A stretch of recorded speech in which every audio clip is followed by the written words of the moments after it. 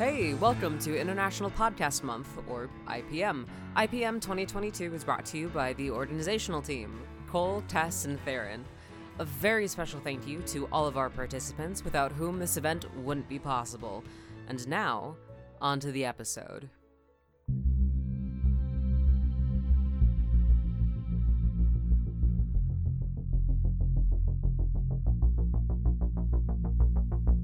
My name is Ash Asherton. Welcome to your best source for anarchist happenings on the Neon Derby front lines. Last episode, we covered a rather peculiar case of two rivals clashing both on and off the track, with a surprise ending that left our hearts aflutter. If this is your first episode, check out the backlog on our Neoncaster feed. For today's episode, we cover the case of how, on one fateful Neonoween, an unlikely group of allies fought for the existence of their home away from home. Yeah, those suits just waltzed in there like they owned the place. I mean, they did, but they seemed extra snobby that day. Once that adorable bat started flying around, I knew something big was going to go down. You won't believe how one team became the catalyst for this ultimate display of anarchy and love, and how everything came down to a single blank line. You're listening to Truth Be Rolled.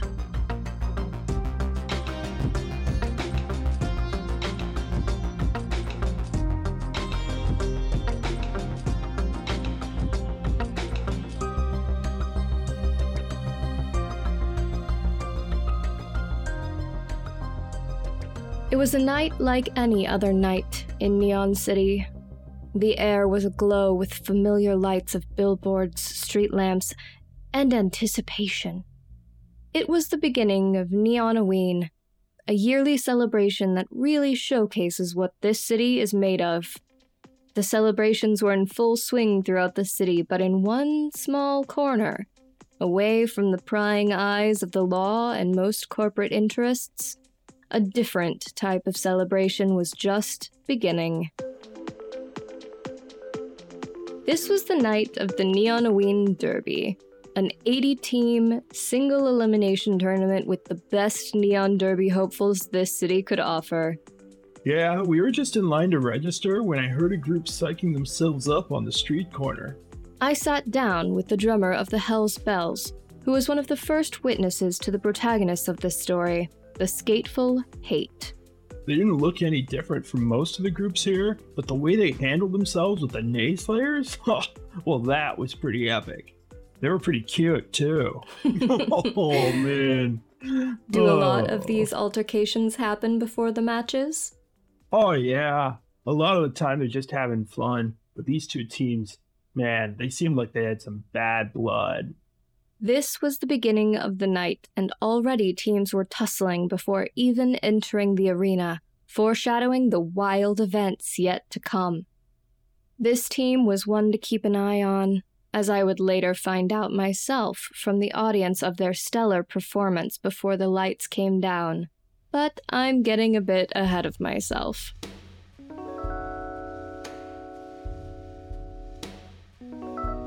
How could you not keep your eyes on them? I sat down with the twins from the GigaCats team, who had probably the most interaction with the Skateful Hate that night. You're fanning yourselves. What did the Skateful Hate mean to you? We first ran into them down in locker room 18. We both noticed Velocity's neon skate trails, and we knew we had to meet her. So we went to wish them luck and to show off our own neon tail trails a bit. Velocity, one of the star players of the Skateful Hate, definitely knew how to steal the limelight. And apparently, hearts, too.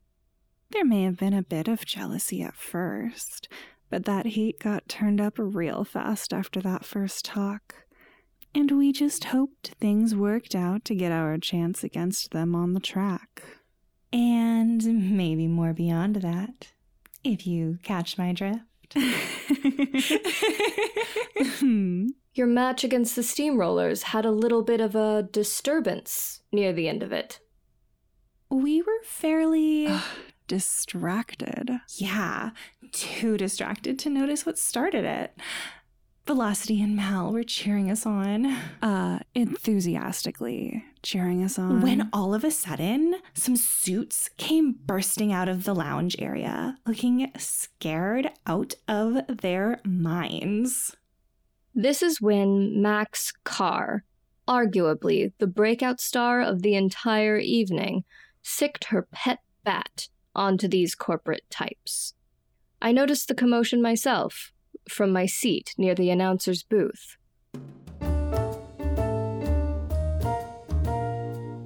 One of the waiters in the players' lounge agreed to sit down with me to fill me in on what the fans didn't get a chance to see. Thanks for joining me. What can you tell me about the altercation from that night up in the players' lounge? I was just serving refreshments and snacks that night when the Murder Maidens walked up to Max and Minnie from the Skateful Hate.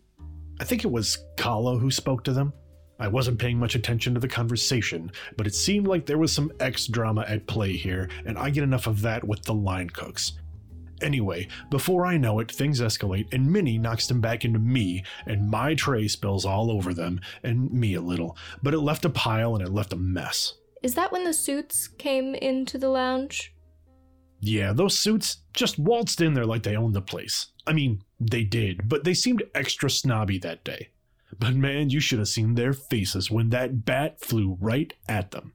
I'm sorry, did you say bat? Oh yeah, Max had a pet bat with her. I'm not sure exactly where she kept it, but it caused some chaos for sure.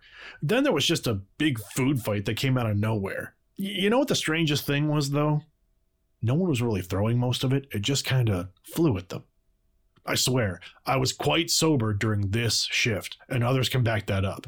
It was such a wild sight, but not nearly as wild as the step-off that happened shortly after. I heard about that. You were there for what happened at the end of it, then? I was sitting at the bar trying to get the mustard stains out of my apron when the step-off occurred. The rest of the Skateful Hate showed up. Turns out, Kala was Max's ex who left Max for Velocity, but Velocity didn't know Kala was dating Max, so it was a big to-do. But one thing was certain, Kala knew what she was doing. This revelation infuriated Malin, though, who initiated a step-off with Kala. Step-offs are serious business when it's not just kids playing around. That's why I stopped cleaning my apron to watch them. Kala and Mal both had great moves, but Mal won in the end. Took Kala's sword from her and everything. After Mal dropped it, though, Max picked it up. Listen, there's something strange about that Max person. One moment the sword was there, the next moment it was gone, and then... Ah, that's when Kala disappeared. Never seen anything like it. One minute she was there giving what looked like one last goodbye kiss to Max, the next she just vanished. We were able to obtain security footage of the moment this happened, and it is even more remarkable than this audio format will allow. Check out our Neon site online for the video.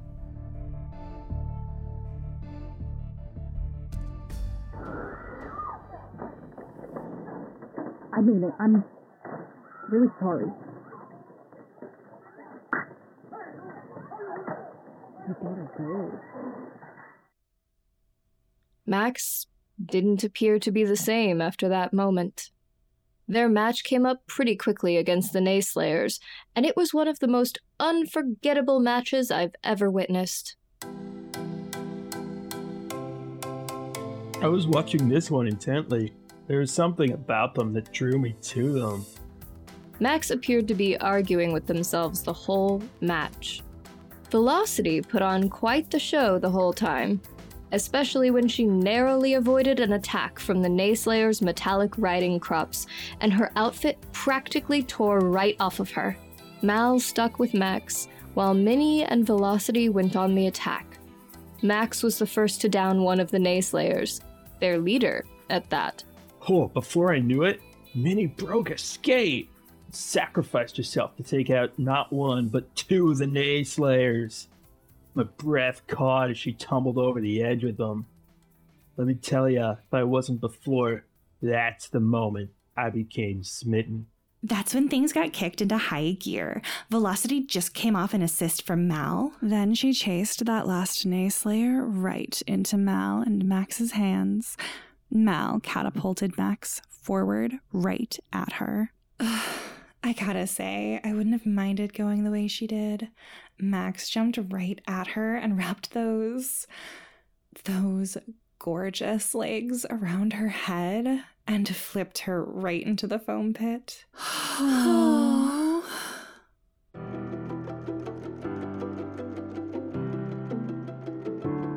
Everything was going the Skateful Hate's way. They easily took the number 1 spot and looked to be this Neon Oween's Derby champions. But the corporate suits had other ideas.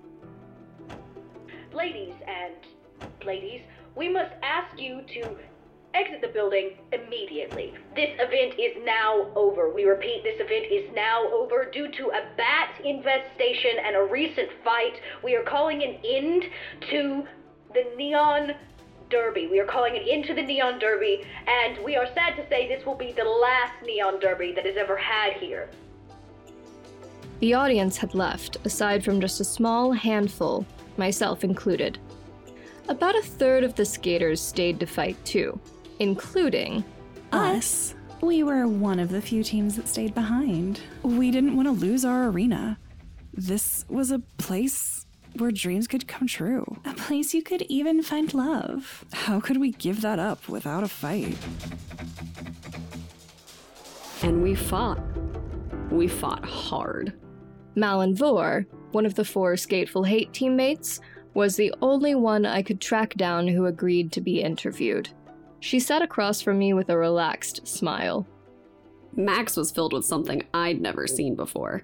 She never let up, constantly screaming as she launched herself from the track into the announcer's booth. God, the moment the glass shattered. I was right there, and it was pretty glorious. Security and police were starting to come in force at this point, so I had to duck out. But that ending of the match, followed by that speech from Max? Skate fast, smack ass. Skate fast, smack ass. It was all very rousing, to say the least. The remaining teams all took point against the police and security, and the unbelievable thing was, we were holding our own. But those corporate suits were still there, still ready to give the order to tear everything down. And that's where Max stepped in. Again. She never quite said what happened, only that the problem was handled. But I don't even know if Max knows exactly what she did with those 5 corporate suits.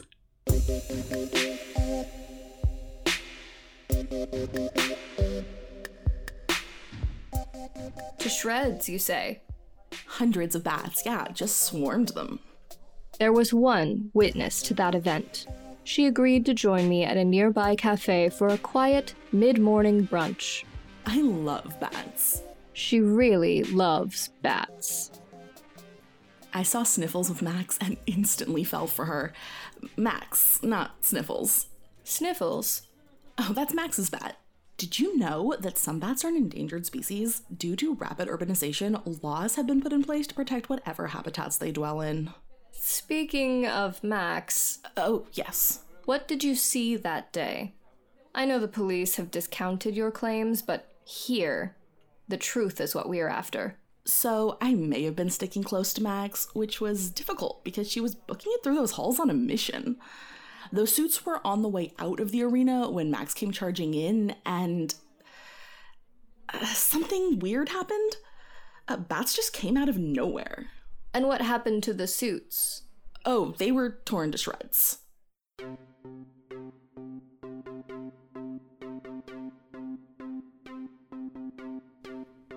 Whether it was bats, magic, or something else entirely, this was the moment that saved the Neon Derby arena.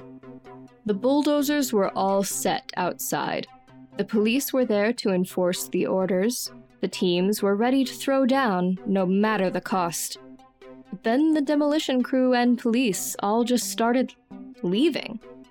I got a hold of the company that was slated to do the demolition work to figure out why. They They never signed the order. We were told to wait while they took one last look, and they would be right back to sign the order before the time on the paperwork. Turns out, never showed up. Legally, we weren't allowed to tear it down without the go-ahead, so we just left. Sent an invoice to the company to cover our time. Still haven't received payment now that I think about it. And that's the true story of how the Skateful Hate and a single unsigned line on a legal document saved the Neon Derby Arena on Neonoween 2099. You have been listening to the Truth Be Rolled Neoncast, a Neoncaster production.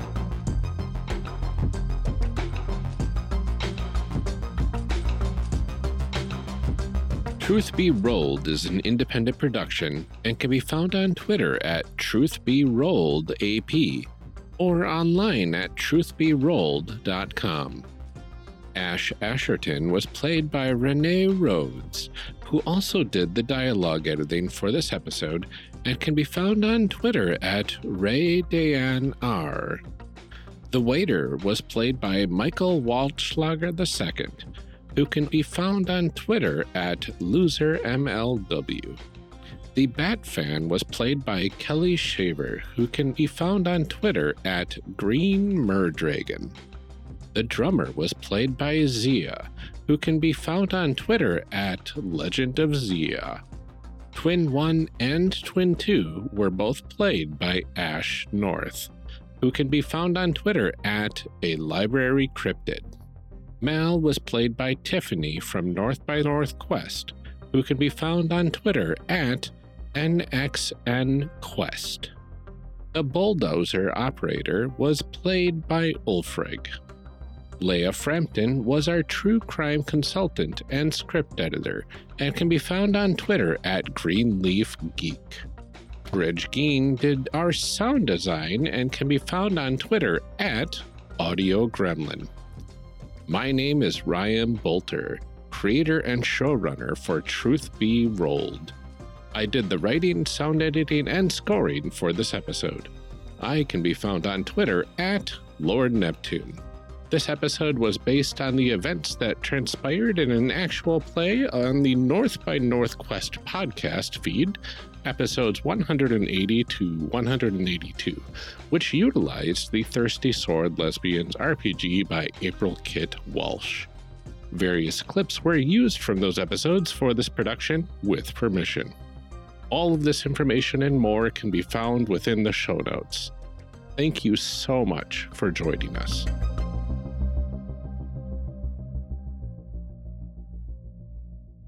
So what actually happened to Kala? Oh, Max turned her into a sword for a while. A sword? Oh, yeah. They had a cathartic conversation together on the track and everything. I honestly think it unlocked something special in Max that night.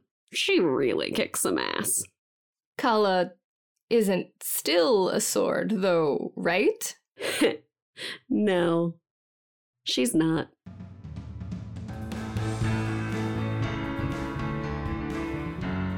The intro and outro music for all IPM episodes is composed by Benny James. Our graphic art and logo are by Matthias Storelli. You can support International Podcast Month by sharing and talking about the event, and you can even buy our team members a Ko-fi. Links are in the show notes. Follow us at PodMonth on Twitter and use the hashtag PodMonth2022. Head on over to internationalpodcastmonth.com for the month-long blog and for more information about the event. International Podcast Month, celebrating creators, sharing listeners.